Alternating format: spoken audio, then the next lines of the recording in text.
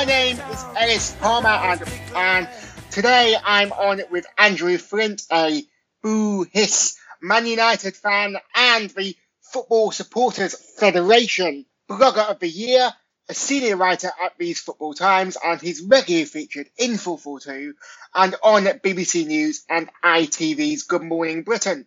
How's the weather in Siberia, Andrew?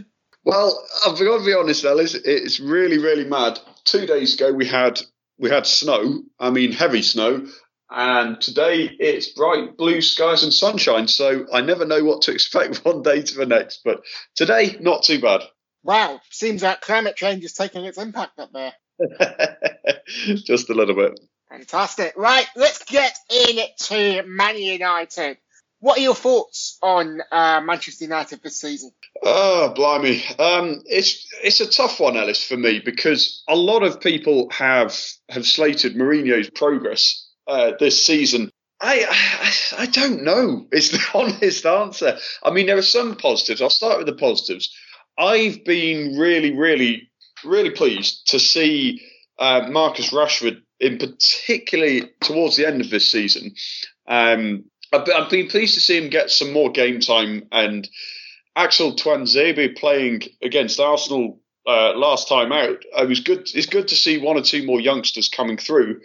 And, a lot's been made about Champions League qualification. And let's not kid ourselves. That is the be-all and end-all, whether we like it or not, whether we like the nature of money dictating the priorities of clubs. It is absolutely essential. Now, going for the league, United, I don't believe it is arrogant to say a club of United's stature should at least be competing solidly for top four as a bare minimum. And we're making a bit of a hash of it. But Europa League run has actually been, it's been kind of fun. And on paper, we're looking pretty strong for that. Celta Vigo tomorrow night, and we should really be able to put that one to bed. It looks like being Ajax in the final. And if we win that, I'd say overall, for now, I'd say content. I wouldn't say much more than that because there are plenty of drawbacks. But for now, I'm reasonably happy. And what are your thoughts on Mr. Mourinho's first season in charge at the club? Well, you know what, Ellis? Last summer, I thought it was a really, really good appointment because one thing United have been lacking, in my opinion, since Sir Alex Ferguson left, is just that cutthroat, street fighting, winning attitude. And I thought signing him, Pogba, Ibrahimovic, I thought those three, the attitude that they were going to bring, that was what I really, really wanted. I thought we'd been missing it for so long. I think he's a different beast to the man who just utterly dominated with Chelsea. And I don't subscribe to the whole, Mourinho is just a negative coach. Everybody listening who's not a United fan will say, what is this United fan on about? But the truth is, and before this season, I'm talking in particular, he's an absolute master tactician. However, this season, I do believe he's not performed up to expectations. I think that's fairly clear to see.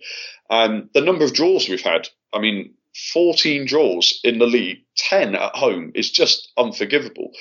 And I think one of his main problems is he's not, in my opinion, used the players available to the best of their abilities. When you've got a player like Henrik Mkhitaryan, Anthony Martial, players like this who are game changers, they should be playing week in, week out and in their best position. And the truth is, I think when you've got Wayne Rooney, Ibrahimovic and Mkhitaryan, I don't think all three of them fit in the side together because Mkhitaryan's a number 10. He's not a wide player. And so many times he's been played out wide, it's not been used to his full extent. So I think Mourinho really needs to not clear out the squad completely, but he really needs to decide who his first choice 11 is going to be and let the others go, quite honestly. So Wayne Rooney is one of them for me. How's he done overall this season? 6 out of 10. He's not blown me away, but I'm not losing hope altogether. He needs to get a clearer idea in his head of his first 11, and then I'll be happy next season. And what were your expectations going into this season, sort of last summer? A title challenge is always part of the expectations, and in that sense, we've fallen well short. it's just something that every big club should strive for. I don't think it's arrogance. Every Liverpool fan, every Arsenal fan, every City fan, every Chelsea fan should be expecting at least some sort of title challenge. On that sense, we've fallen down. Cup, good to get some silverware under our belts, but I don't know. It's been a bit disappointing in the league. There's no two ways about that. Europa League run, well, we're in the competition.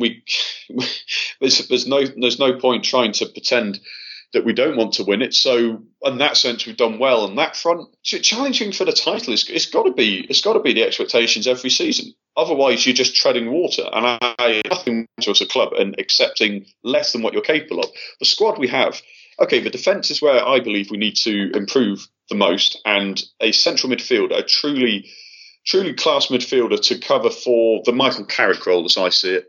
And then I'd say there's not much we need to change. A new defender, central midfielder, and we've got a very, very good squad. So my expectations were a title challenge, and I really do believe that it will be well within our reach with one or two good signings this summer. And I don't want Antoine Griezmann, for example. I don't think that's the sort of signing we need. Central midfielder and defender, and then I think a title challenge again for next season. That's what I'm after anyway.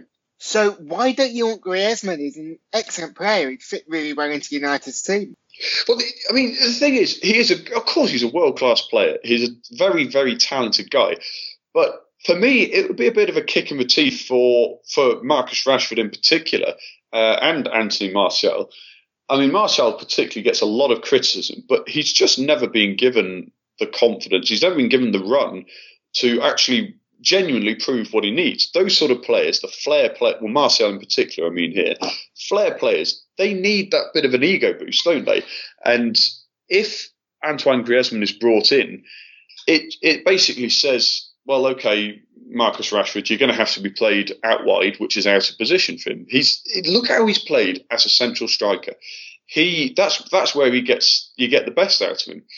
And I honestly don't believe we need another striker. Now, a lot depends on Ibrahimovic. Will he sign up again? Do we want him to sign up again with his injury? Will he recover fully? He's, of course, saying he's completely recovered, but that's what he wants when he wants to get a new deal. So whether he'll sign for us or move to MLS, I don't know. But I just don't think it's the sort of Ed Woodward signing. I have no time at all for Ed Woodward. He makes these blockbuster signings thinking that will get the fans on his side without really thinking it through. And he's clearly not a good negotiator. So if we had Antoine Griezmann, I wouldn't be completely distraught, obviously, but I just don't think it's what we need. I think a midfielder and a defender, that's what we need. So why are you not keen on Ed Woodward? Ed Woodward is Manchester United's chairman, by the way. I mean, when you look at what other clubs have, I mean, I take Daniel Levy at Spurs as a classic example. He's built a fearsome reputation as a tough negotiator. Clubs know that they are not going to be able to fleece Spurs if they're trying to sell a player. And he's built a very, very impressive squad. I mean, he's been the driving force behind negotiations in their transfer dealings. Ed Woodward has come in as an executive. He doesn't have a great sports background. He's a businessman more than a football man. And, Ibrahimovic was a very good signing last summer. My personal feelings with Ibrahimovic, actually, is that he's done brilliantly this season. But to move forward as a team, I wouldn't re-sign him. I wouldn't have said that 3-4 months ago, but I've started to realise that him being in the side, there's too much focus on him.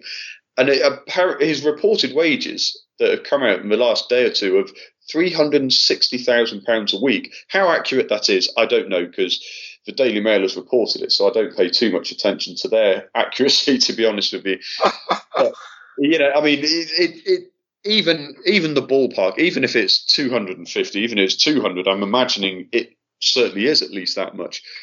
That's too much. And like I say, Marcus Rashford is the better striker overall, as far as I'm concerned. Ibrahimovic has had a great career, but it's time to hand over to a man who's hungry, talented, and is just on absolute fire. Ed Woodward,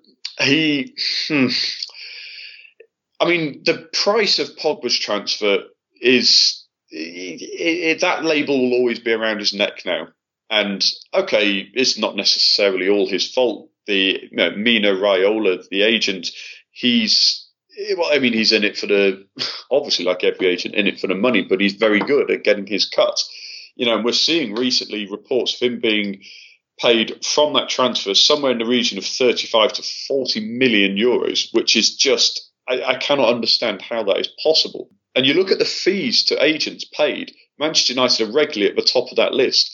Clubs, other clubs know they can get top dollar out of us, and I just don't think he's a good negotiator overall. So that's why I'm not the biggest fan of Ed Woodward, if I'm honest, Ellis. So let's talk about some of Manchester United's performances this season, particularly that 25-game unbeaten run, which came to an end last weekend with a 2-0 defeat against Arsenal.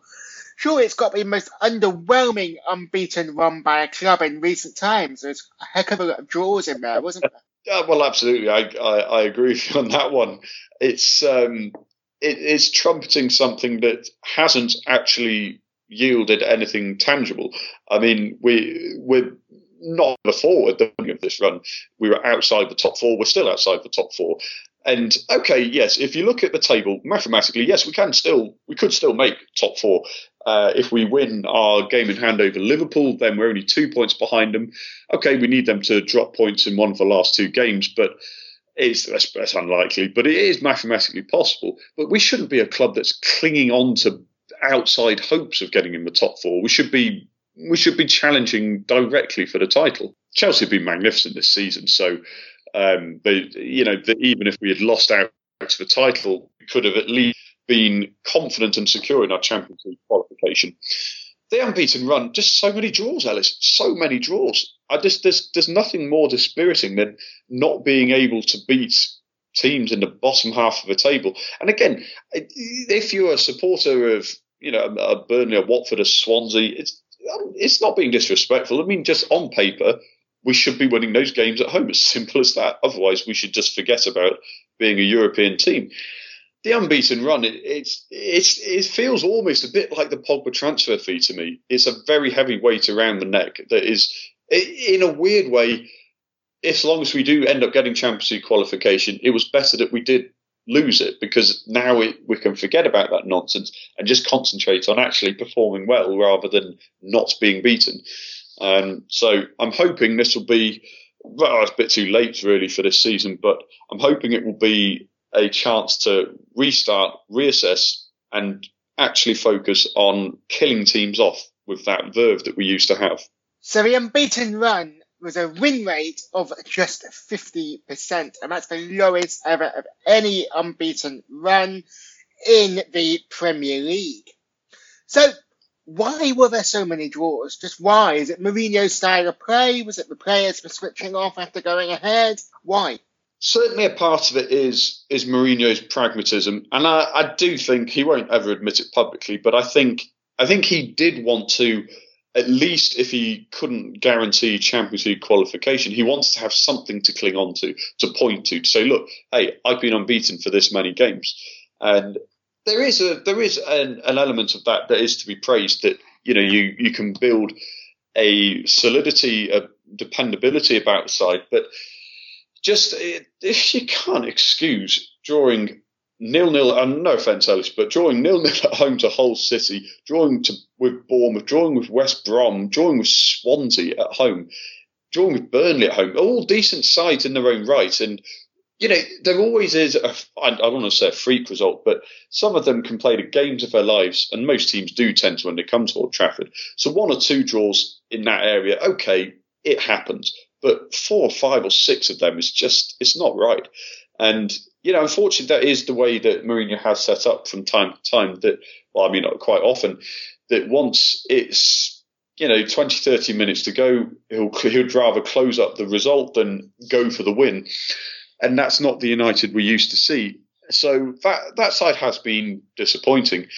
I think, honestly, in terms of the players' own performances, you've got your Anthony Martials and Rashfords of this world who they don't haven't looked 100% confident throughout the whole season. Rashford recently has been brilliant, but again, I put that down to circumstance rather than Mourinho's coaching, because he's ended up playing more centrally, where he's just devastating and defenders don't know how to pick him up. But before that, you've got these game changers. You've got, Henrik Mkhitaryan, who was barely played in the first half of the season, and they're not being given their full license to do what they can do. So I'd say how the players are used and Mourinho's attitude to safeguarding a result as opposed to killing a game off, those have been the main problems for me. So I think quite a lot will come down to the transfer dealings this summer, and if I'm honest, more about the outgoings than the incomings. So we'll see what happens there. There used to be a fear factor, didn't there, when you were a smaller club going to Old Trafford? Even my team, Manchester City, we've got all this money now, but when we used to go to Old Trafford for Derby, there was a fear factor. It was a case of, oops, how many goals could we lose by? Let's limit the damage. And now, for the smaller clubs in the bottom half of the Premier League, there's no longer that fear factor of going to Old Trafford. The fear factor has moved on to the Etihad or Stamford Bridge or White Hart Lane. Would you say that's an issue that's maybe occurred and maybe a reason why Man United aren't performing as well against the smaller teams, because they think they can come to Old Trafford and win? Undoubtedly, there is the fear. Well, if there is no fear factor anymore, we have had flashes this season of how I want United to play, and of course, when we look at the results and we're discussing the unbeaten run and the number of draws, there are a lot of negatives to be drawn out of it. But I still maintain that we're not actually that far off from regaining that fear factor. If just one or two movements can be made in the squad, if the right people are played in the right positions, we really do have some of the most lethal players potentially. Martial, I think, is one of the keys to us regaining that fear factor.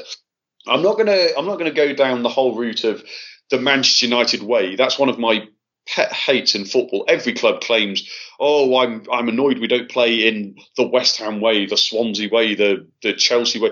There is no way. Everybody just wants to play gung-ho attacking football. It's attractive to watch. But I don't subscribe to that. But what I do say is that Manchester United have genuinely had a long history of wingers, of wide players with pace.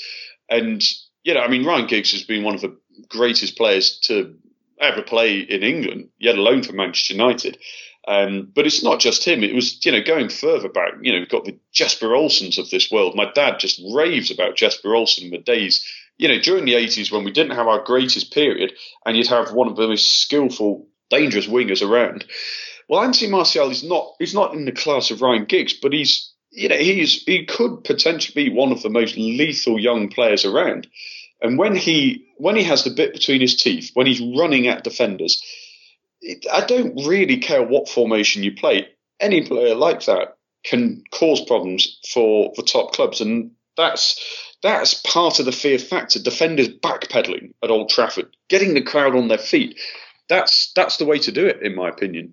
And, give the young players who are most dangerous, give them license to really not have a fear factor themselves. And that's how we're going to do it. We've got players who can do it.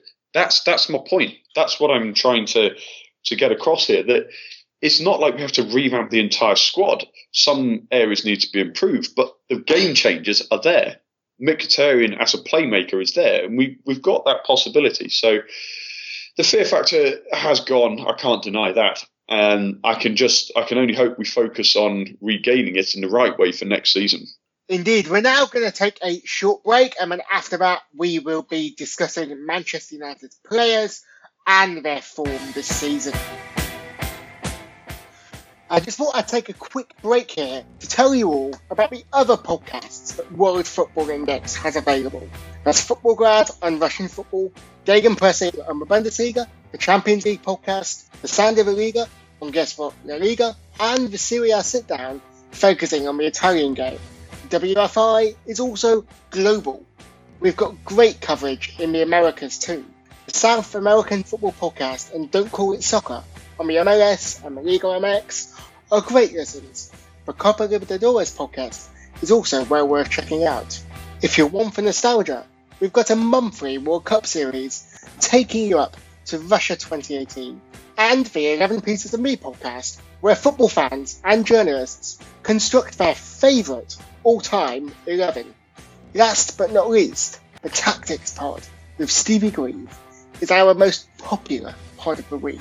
Discover the variety of high-quality analysis we've got at World Football Index by checking out our feeds on iTunes, SoundCloud, or your podcaster of choice today. I'm here with Andrew Flint, the Blogger of the Year last year for the Football Supporters Federation, who's a senior writer at These Football Times, who's been featured on 442 and on BBC News and ITV's Good Morning Britain. You've also got a vlog, haven't you, Andrew? I'm just looking at the front bit of it here. It's called An Englishman in Siberia. It looks like bearded hipster braves cold. Yeah, no, I started it up mostly to just show people a bit of where I live. And, I take videos of going to some of the football out here in Russia. And in fact, I'm going to a game in about 2 hours' time, actually, after this pod, my local side in the second tier. So, yeah, if you're interested to see what, lower league Russian football looks like through wind, snow, rain, the lot, then do have a look at my blog and my YouTube channel. Plenty of videos on there. You're from the Greater Manchester area originally, aren't you? So how did you come to live in Russia? Yeah, no, I live in Altrincham. My parents live in Altrincham, and that's where I grew up.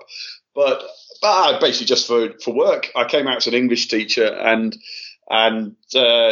this was the first place that replied to my applications. Obviously, it could have been anywhere, but I thought Russia, yeah, why not?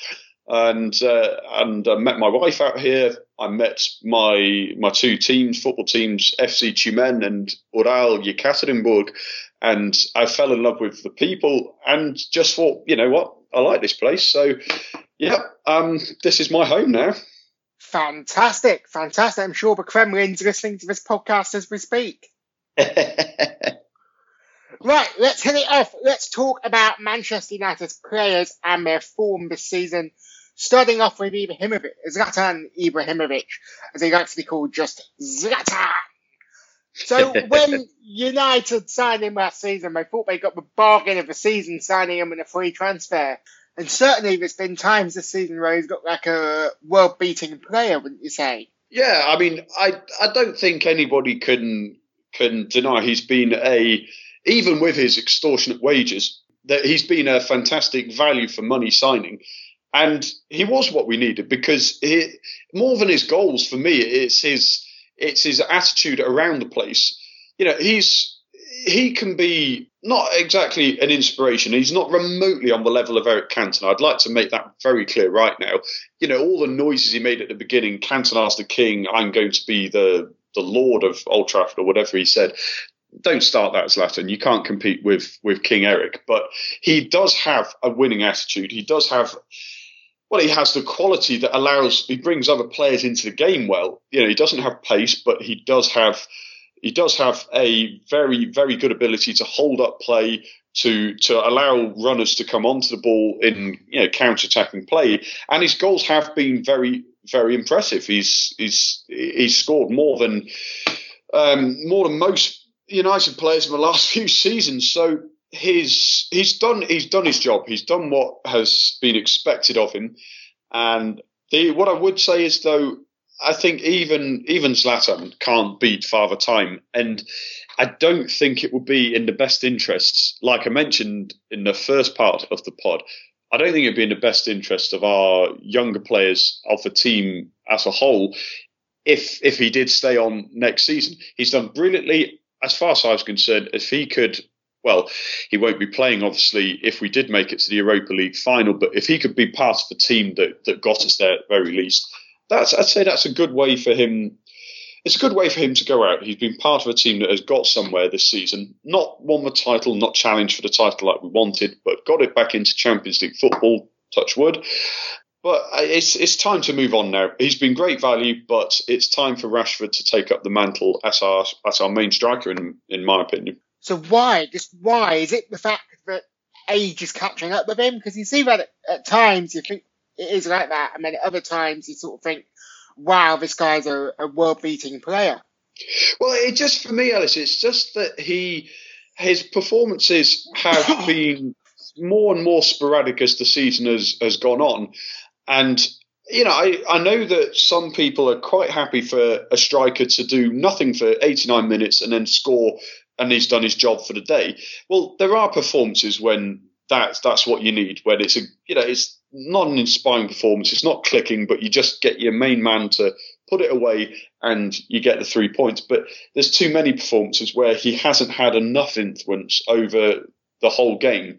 You need a leader like that to really influence the whole game more often. And I think partly it's age, but also partly his record of challenging for titles. Something like 9 out of the previous 10 seasons he'd won the title in whichever country he'd been in. He's a very arrogant man. And I mean that in a good sense. I think main strikers should be arrogant. You want them to be cocky. You want them to have that swagger about them. And he's certainly had that. But I think he's slightly losing that because he realises that, well, he realised a few months ago that we weren't going to be challenging for the title. And I think that's taken a bit out of his motivation, perhaps. And I'm not trying to criticise him. He's done a good job. But Zlatan, thank you very much. But time to move on. Could you say the role that Zlatan has had at Manchester United has been akin to Thierry Henry when Thierry Henry came back to Arsenal and brought on Robin Van Persie significantly, or when Henrik Larsson joined Manchester United on loan, I think it was half a season, and really improved Wayne Rooney's game? Could you say that Zlatan's role has been to bring on Martial and Rashford and improve their game? Well, yeah, that certainly was what I hoped would happen. And I think partly he's done that. But, I think it's more off the pitch that he's done that. I mean, I can't stand the whole social media obsession of, the likes of Pogba and Jesse Lingard. But I can't deny, look, that's just the world we live in. We have to accept that to some degree. And I think the fact that he's come in not trying to be the, senior school teacher, the headmaster almost, but he seems to be jovial. He seems to be relaxed and enjoying life around the training ground. And that's been a positive part. It's allowed I want the youngsters to have an element of arrogance about them. That's what I mentioned earlier, about the whole, the arrogant street fighting. We're gonna win this game at a scruff of a neck. We've not had enough of that this season, but he's at least given license to the younger players to take their role on the pitch. And I think just like I say, he's done a good job. But I think if he stays much longer, it's going to become a hindrance. So I think his role will change next season if he stays around and is given another contract on stupid amounts of money. So, yeah, I said it a few times already. Thanks, Zlatan, but you've done your job.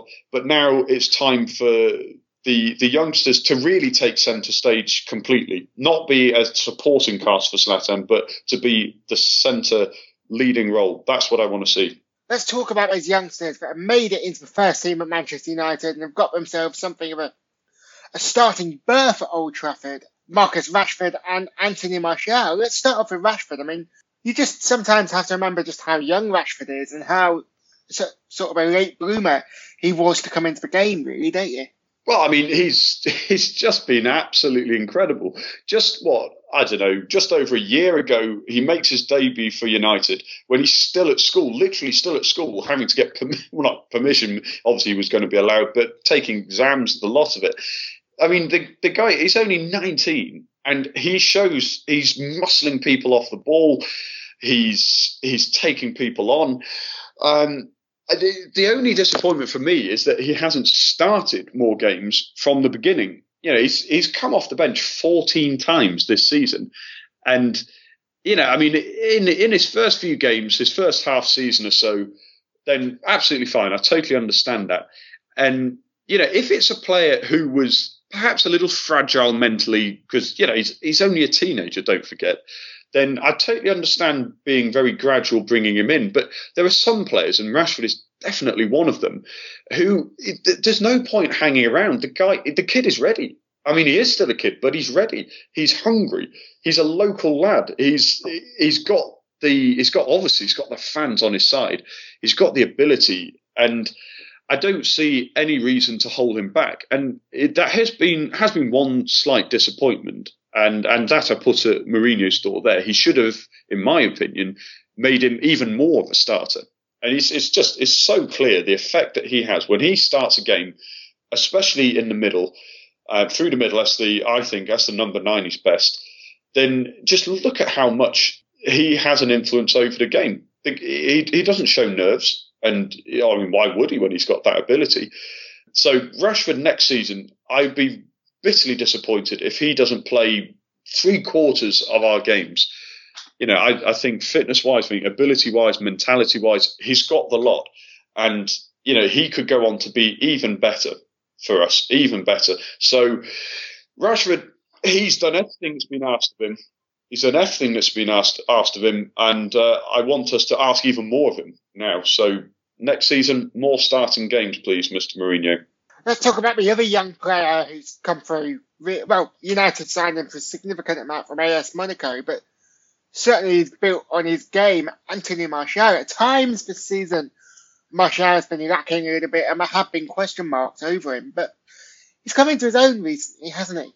Martial and Rashford. Martial's a couple of years older than Rashford, and yet I see Rashford as a much more confident player, a confident person. I mean, compare it this season to last season. Last season, he played the majority of games. He barely came off the bench. He was the starting player. This season, he's not been starting so much. And when he has played, it's never been for much more than 2 or 3 games at a time, if that. I just think I think Mourinho really needs to realise that not every player can be this hard backtracking player who can do as much defensively as they can going forwards. And I think with Martial is he needs to be given more of an ego boost. He needs more of a, I don't want to say arm around the shoulder, but he needs to be told, look, you might have 1 or 2 off games, but I'm going to put you in the side for 5-10 games. You've got that run. Show me what you can do. And for him to be played in his best position, I think out wide is most effective for him. And if he's given that, then the goals will come. The confidence will come. Rashford he's a local lad and he's come through the system. So I don't think he has so much pressure on him. I think he's got the mental side of his game very, very well sorted out already. Martial needs more confidence given to him. So, this season, I don't think Mourinho's treated him desperately well. I don't think he's dealt with him in the best sense. It is a manager's job to get the best out of his players, and he's not got the best out of Martial over the course of the season. We've seen glimpses of it, but not a consistent run, and that's what he needs. And he's only played half the minutes that he has in the league that he did last season. So I really strongly hope Martial is given a genuine regular slot for 5 to 10 games, not just 1 or 2 from next season. And then I think really we'll see the true Martial come out. And obviously, let's talk about the other sort of youngster who's come into Manchester United's team over the last few years, not even a couple of years, but few years, which is Jesse Lingard, who really had an extended run of form under Louis van Gaal last season at Manchester United, but certainly for the first half of the season seemed to be thrown out of the club, of the first team by Jose Mourinho. What are your views on Jesse Lingard? Jesse Lingard, he got a lot of attention for the new contracts he was given for $100,000 a week, and a lot of people were laughing at it, saying he's not worth it. Well, quite honestly, that's a load of rubbish. Of course he's worth it. Of course he's worth $100,000. If you've got Wayne Rooney on $300,000 a week, Jesse Lingard on 100 is basically a bargain. Now, I'm not saying he's a world beater, but he's exactly the sort of player I want in the squad. He's not, in my mind, a first choice player. I don't think he's quite got that ability. But if, for example, Martial is having a bad run of form or is injured, then Lingard can step in. And he's one of his social media types. He does the whole dab with Paul Pogba. Again, I can't stand it in itself. But I like it in the sense that, he's he's got trying to get a bit of a swagger into his game. And he does have spectacular long-range shots. He's scored some quite stunning goals this season. So Lingard, I'm happy with how, bizarrely, I'm actually happy with how he's done. I think he's been used probably in the right way. Not as an out-and-out first-choice player, but certainly capable of holding the fort until one of the first-choice players come back in. And the fact that he's a local lad, he's, okay, not Manchester boy, he's from Warrington, where my dad works actually, but he's and he is 24. Don't forget, he's not a young. Well, in football terms, he's not a youngster anymore. He's getting into the middle stages of his career age wise. I think he's a good lad to have around, and I certainly wouldn't sell him. I think people shouldn't expect him to be a world beater, and for that, I think he's done the job well. I'm not going to put him in the side ahead of Martial, certainly not, but definitely like him as a squad player. And I mean, if people are going to whinge about him on $100,000 a week, they need to look at the wages that are being bandied around in football, across the Premier League, and then come back and reassess that. So certainly, I think Lingard is a good squad player to have around. Whenever I've seen the boy from the town on the M62 corridor play, he's always seemed to shine in cup ties, but you say that's a fair evaluation? Yeah, I mean, that's kind of what I mean. When he comes in for the cup games, when it's resting a player who might be needed for a league game or a European game, he's exactly that sort of player who will come in and he'll take that chance. I mean, the guy's been out, like a lot of young players have, he's been out on loan, 3-4 times, I think it is, in the last few years. And I'd say he's one of the successes of using the loan system to just give the guy a bit more experience, give him a bit more game time, and now he's ready to step up the last couple of seasons. I don't think there's anything wrong with that. And if he becomes a cup player, well, look, that's what a squad is for. The criticism we've seen in the press the last week about David Wagner at Huddersfield fielding a weakened side once he'd already secured promotion is just the most ridiculous thing I've ever seen in my life. That's what a squad is for. That's why we have squads, not just teams. And Jesse Lingard is exactly that sort of player. He can be a cup player as far as I'm concerned. And if he has a good run of form, I'll happy to have him in the side during the league. There's nothing wrong with having a squad player, basically. That's my point. And I think Lingard is good enough to be a squad player for United. Would you say there's been a change at Manchester United this season between Louis van Gaal, who is very, very keen to bring through younger players, youth players have been at the club, but also younger players that the club have brought in from other clubs, and Jose Mourinho, who tends to go with your more established big names? I mean, what I'd say about Van Gaal is, first of all, he was just utterly dreadful, and the dour depression he brought to Old Trafford was, I don't know. I'm still trying to get over the scars of it. I'm not used to this as a Manchester United fan, Alice. You see, but Van Gaal, I think with the youth players, it always felt to me like he wanted to have something up his sleeve so we could point to it and say, "Well, look, at least I bring through youth. It's the thing that I do." But he didn't really seem to have a plan with it. He didn't seem to have a way of building, getting young players into the side as a genuine option. Bringing through Rashford, okay, sure, he deserves some credit for bringing him through, but Van Gaal is not the guy who developed Rashford. He's not the guy who has coached him from the youth levels upwards. The youth coaches have done a brilliant job developing the man and the player. And I don't give Van Gaal credit for that. He does some credit for putting him in the side, sure. But, the likes of James Wilson being out on loan, God knows how many times, and he's still only 21, he's a sort of player who also was played sometimes by Van Gaal. And sure, it's sort of smatterings of the youngsters coming through. Tim Fosu-Mensah, another. So this season with Mourinho, yes, he's been more cautious with them, but he's some hits, some misses. His hits, like I mentioned, okay, Lingard's no longer a youngster, but Rashford certainly has been a hit. Martial, not so much, but I'm somewhere between the two, Ellis. I'm somewhere between the two in terms of the approach to playing the youngsters. Van Gaal, I think, went over the top and in my view, to give himself a get-out-of-jail-free card so he could at least justify something about his reign. Mourinho perhaps hasn't quite nailed the approach to giving youngsters enough confidence. So the way I would alter it is if he's going to play a youngster, give him 2 or 3 or 4 games, 5 games, not just one game to fill in. That's basically the thing I would change about it. In particular, I'm thinking of Martial here. Now, we've seen Axel Tuanzebe make his debut. Now, he's one who really could offer something extra to the side. He could play across the defence. He's played for the youth team, so I'd say nothing wrong with bringing him through. But if he's going to bring him through, give him 3 or 4 games. Give him a short run, not just one off.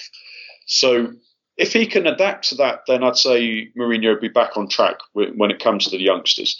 So, yeah, I've got not too many complaints. Let's talk now about the controversy that emerged in the last 24 to 48 hours surrounding Paul Pogba's move to Manchester United. FIFA, the World Football governing body, has announced that it is looking into Paul Pogba's move to Manchester United. Why is that? What's the situation? What's going on there? Well, basically, it looks like they are looking into the payments that have made up the £89 million move. Juventus at the time claimed that they would see something in the region of €75 million, which is well short of the £89 million or €100 million that the price was quoted at by Manchester United. So obviously there's a 35 million, 40 million euro gap between the transfer fee and what Juventus claim they are receiving or have received. Now, like most transfers, there are loads of parts of it relating to performance, and apparently another clause of 5 million to be paid if Pogba signs a new deal. But the key figure in all of this seems to be Mino Raiola, Paul Pogba's agent. I mean, there are different figures that have been reported, but it seems like he will receive or has received at least £30 million, and some places claiming £41 million just to him as an agent. Now, we've seen a lot of controversy in recent years over agent payments. Look at Neymar, his transfer, and his family getting a similar amount apparently for his transfer from Santos to Barcelona a few years ago. So what it looks like is FIFA are looking into the payments made to Mino Raiola and to Juventus, the club. There haven't been suggestions of wrongdoing of Manchester United. I mean, personally, I think in my opinion, it's wrong that they would pay that much to an agent, but that itself is not unethical. That's something that happens a lot. So United haven't made any comment on the contracts, but the FIFA transfer matching system that looks into these sort of deals, they're just simply requesting extra information at the moment. So we'll certainly see what comes out in the next few days. But it's something nobody would like, certainly from the Manchester United point of view, it's something we wouldn't want to see drag out too long. But I don't think there's been any ill dealings certainly on the part of Manchester United. So we'll see what happens. But it's not nice to see this amount of sums when clubs like Leyton Orient and others are being mishandled by owners, and they lack the funds to run the club, and you're seeing 30 million paid to an agent. It doesn't sit well with me, but it is the way of the world nowadays. It's just what agents are paid. I mean, I don't like it, but it is what happens. So we'll see what comes out of this investigation, whether any wrongdoing has been made. But I don't believe it's something that is blame to be laid at Manchester United's door at the moment. But again, we'll have to see what happens. Let's talk about a player who's been at United for 12, 13 seasons now. It's the elder statesman almost of the Premier League, but he too had his controversies with agents when he was first brought into Manchester United. That is the one, the only Mr. Wayne Rooney, or Shrek as he's also known. So what are your views on Mr. Rooney? How long do you think he will he can stay at Manchester United for? And do you think he will remain a Manchester United player after the summer? And also, how has he played this season? Well, short answer, Ellis, is his time is up, in my opinion, and it has been for some time. When Mourinho came in, he made a public statement of saying, I see Rooney as a number 9 or number 10. I don't see him as a midfielder, as in the deep-lying midfielder. And that was the only position I personally could have imagined him being effective at this stage, because, I mean, for one, he's lost his pace. He's lost that sparkle about his play that made him such an effective striker. And let's not forget, he is Manchester United's all-time top goal scorer. No matter how long you've played at the club, that is quite some achievement. And he deserves to be remembered as one of the most talented English players in the last 10, 15 years. Saying it's an all-time great, it doesn't quite sit well, because his career has, in my opinion, drifted for quite a long time. 5-6 years ago, I was at 2010, actually, I think it was, when he made that very ill-advised statement about wanting to move, and he negotiated a much more lucrative contract. That was the start of the end for me. And he's been a good servant, but he's one of the players. Unfortunately, he's one of the first players I would move on, and it should be done with dignity. It should be done in the right way, but he's taking up a space in the team. Well, he's not been in the team for a long time, but a place in the squad that a hungrier player, a younger player, and if I'm honest, a more effective player could be taking up. And his wages is another part of it. His salary is just eye-watering for a man who Mourinho clearly doesn't see in his first 11. And that actually is one of Mourinho's good decisions, that it's clear that Rooney shouldn't be in the starting 11. He slows the play down dramatically when he's on the pitch. He's not a squad player. He should either be first choice or he should play somewhere else. And to be honest with you, I was disappointed when we didn't take advantage of that short window of madness in the Chinese Super League, when they were offering in the region of 40 million, my understanding was. I would have snapped their hand off. 40 million, save on the wages, give more space and encouragement to the younger players. It made sense all round to me. I'm not sure what will happen now. I mean, Rooney clearly will be happy just to pick up 300 grand a week, pretty much regardless of what he does on the pitch. But I don't want to. I'm being quite negative about him, but that's because in recent months and years, his effect has not been overly positive. Let's be honest. So I'd say, Wayne, thank you very much. But much like Zlatan, it's time to move on. It's time to step aside. You've done brilliantly. Let's not tarnish your reputation any further. So I would move him on, as I would Zlatan, and revitalise the squad by freeing up £700,000 a week and two of the biggest reputations in Manchester United's recent history. So I'd move him on personally. Interesting thoughts there, Andrew. Interesting thoughts. One final player. Manchester United were saved by the fax machine a couple of seasons ago now, when their goalkeeper David De Gea looked like he was going to move to Real Madrid. And thank God they were, hey.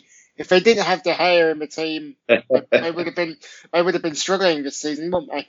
David De Gea is, maybe I'm slightly biased, but I genuinely, honestly believe he is the best goalkeeper in the world at the moment because of how much value he brings to the team and their results.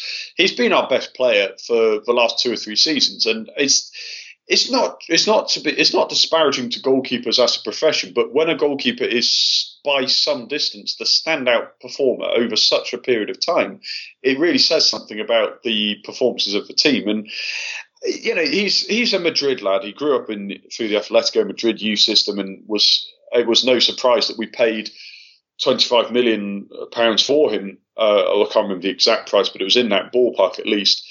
He's a Madrid boy, and if Real Madrid came knocking, he's given us damn good service, and he stayed even when there were overtures from them. And it's not just the fax machine alone, although that is a rather hilarious reason why he didn't move last season or season before, whenever it was. If we can negotiate absolute top dollar for him, it breaks my heart, but I think we have to accept he's not going to stay forever. And if we could get top dollar and have a top youngster lined up in his place, personally, I would even consider going for Jordan Pickford at Sunderland. Get a young English guy in. Sergio Romero is the experienced member of the goalkeeping squad, and I wouldn't mind if Romero was first choice next season. He's been brilliant in the Europa League. If we get top dollar for him, well, in the end, I'd have to accept it's going to happen. If we can hang on to him, even better, Ellis. But I think we have to accept the fact that he's going to go. He's not going to stay forever. While we can demand top fee for him, getting a good youngster to groom for the long term, then I'd say, oh no, I don't want to say it, but I have to say that would probably be the best course of action instead of letting him run down a contract and leaving on a free in the future. So I love the guy. I don't want him to leave, but unfortunately these things do happen. And finally, Manchester United play Celta Vigo on Thursday night in the second leg of the Europa League semi-final. If they win, they could go through to the final against what in all likelihood is looking like a Ajax side that haven't won a European trophy in 22 years. Could the Europa League final be the heralding of greater things for Manchester United, do you think? I think it will be. It's the passage that we need to get into the Champions League. And for this season, I mean, it would round off at least something genuinely tangible from the season. Silverware, I mean, just for the statisticians, obviously it's kind of satisfying to scratch that itch that it's the last European trophy, the last trophy of all that we won't have won. So if we can complete the set, that's always, it's kind of satisfying in that sense. But get into the Champions League, get a couple of trophies this season under our belt, and let's move on and revitalise the side. I don't think we're not remotely at the level to challenge for the Champions League next season. But if we can get through to the knockouts, not disgrace ourselves, put in some good performances, get to the quarterfinals at least, get one or two new players, move out of Deadwood, then genuinely it's exciting times for United. The vast majority of a squad that I think can challenge for honours for the next few years, and if we can start by getting into the Europa League final, we've got to make sure we don't slip up at home. Celta Vigo get an away goal on Thursday, then it starts to get a bit nervy. But I do think we will do the business against them, and then move on to the final. A very exciting Ajax side. It's by no means a foregone conclusion.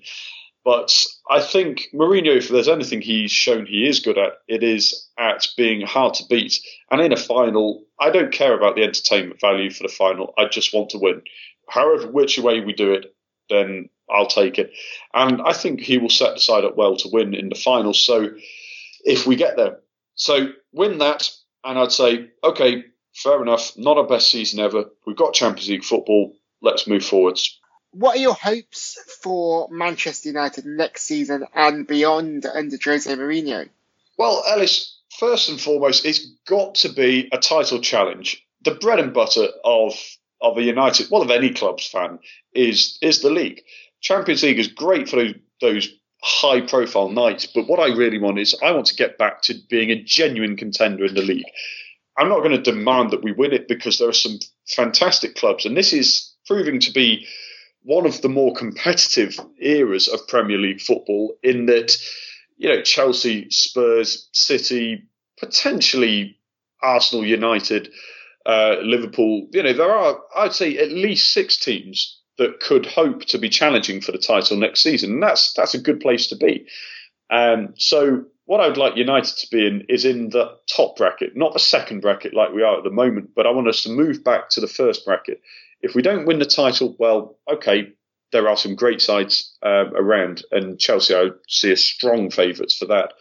So challenge for the title, get to the knockout stages of the Champions League if we can win the Europa League this season, and hopefully over the summer, and I definitely include this in my hopes for the next season, is sort out the squad by moving out Ibrahimovic and Rooney and signing a central defender to partner Eric Bailly in the long term, and a midfielder to replace Michael Carrick, who could play alongside Pogba. And then I would be a very, very happy man. And finally, Andrew, where can we find you on social media, and what are you working on at the moment? Well, I'm on Twitter at Andrew MIJ Flint. And at the moment, I'm on the editing team of These Football Times print magazine, where we're just about to finish touching up the 4th issue, which is on Mexico. So definitely head over to thesefootballtimes.co and check out the details there. It's a really exciting print magazine, independent journalism. And that's a really exciting project at the moment. And I'm also, being based in Russia, I write for footballgrad.com and russianfootballnews.com. And over the Confederations Cup and the next 12 months, especially leading up to the World Cup, I'll be doing plenty of coverage in video form and written form on the Russian game and Confederations Cup. So keep your eyes peeled on those sites, and I'll be doing plenty of work there. And also, we can find you on the WFI Football Grad podcast, can't we, with Manu Veth? Absolutely. We're going to have hopefully a couple of special editions of that actually in the next few weeks. Manu is coming over to Russia to cover the Confederations Cup. So depending on our own availability, we'll hopefully do a couple of live podcasts from the Confederations Cup from Russia itself, which will be really exciting stuff. So definitely exciting times for the Football Grad podcast. So guys, even if you don't know a lot about Russian football, give it a listen, because it's really a fascinating league to follow, and the politics behind it, and the run up to the World Cup and Confederations Cup.